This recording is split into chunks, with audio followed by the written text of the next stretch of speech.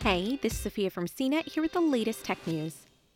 A housing crisis is looming, as up to 40 million people are predicted to be at risk of eviction in the next several months, despite an executive order President Donald Trump signed last weekend. As many as 40% of U.S. renters are at risk of losing their homes if the federal eviction moratorium isn't reestablished soon.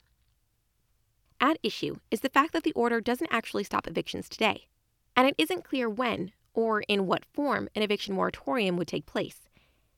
The eviction protections guaranteed by the CARES Act expired July 31st. In addition to lapsed housing protections, 3 out of 10 laid-off Americans also face food insecurity. Without the certainty of a future stimulus package or more fleshed-out directives from the White House, there's concern the situation could worsen. The executive order stipulates 4 steps of government action, none of which would stop evictions immediately. The first is to investigate whether it's necessary to stop evictions as a way to help keep the coronavirus from spreading, presumably from people crossing state lines looking for new housing, sharing housing with others, or moving into shelters. Second is to identify ways to give renters and landlords financial assistance.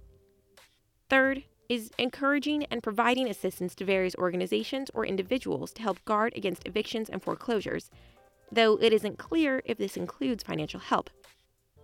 And finally, the order stipulates to review existing authorities and resources, which could include government programs. Although the order gives the Secretary of the Treasury and the Secretary of Housing and Urban Development the green light to explore ways to fund financial assistance to tenants who are behind on rent, the executive order stops short of setting up such a fund or banning evictions. In other words, without further action from the Trump administration or Congress, nothing has really changed. Yet. Eviction notices are now legally allowed to proceed, and evictions can begin starting August 24th. Some landlords have already reportedly filed for evictions in violation of the law, even before the protection ended. Some states have extended eviction protections for some renters, though coverage may be uneven. If you live in a property covered by the CARES Act, landlords can now legally ask you to leave and start charging late fees.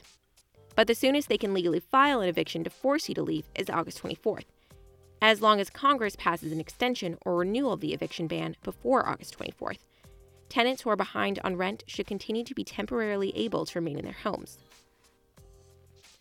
The CARES Act eviction safeguard is thought to have helped as many as 23 million U.S. families stay in their homes during the coronavirus recession. That's roughly 1/3 of all U.S. renters.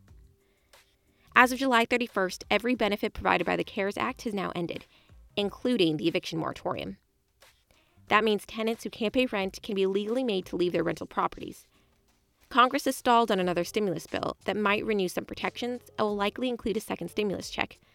But there's new hope that talks may resume this week.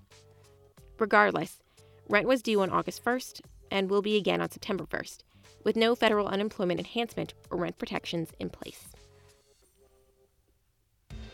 For more of the latest tech news, visit cnet.com.